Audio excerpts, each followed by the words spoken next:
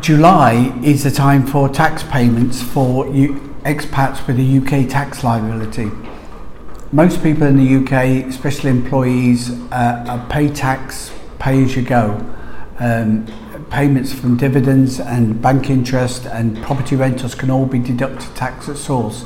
But any expat needs to go on to self-assessment, even if they've got income arising in the UK from work, or self-employment or business or property rentals or investments, and therefore that self-assessment can lead to a payment of tax twice a year.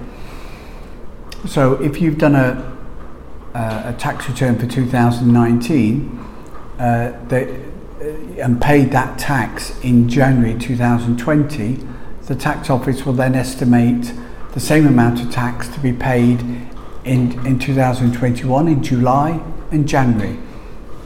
So that's the two payments due. So July in the UK, the July tax payment is the first tax payment, and the January tax payment is a balancing tax payment.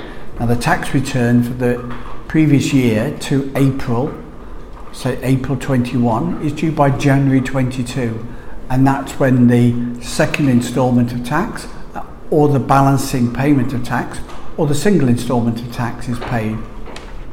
So for example, if an expat has got property rental income in the UK, they could pay one instalment of tax in January at the end of that year. For more information on how UK tax works for expats, to make sure that you're paying the right amount, or if you've got an assessment that you want to defer from July to January,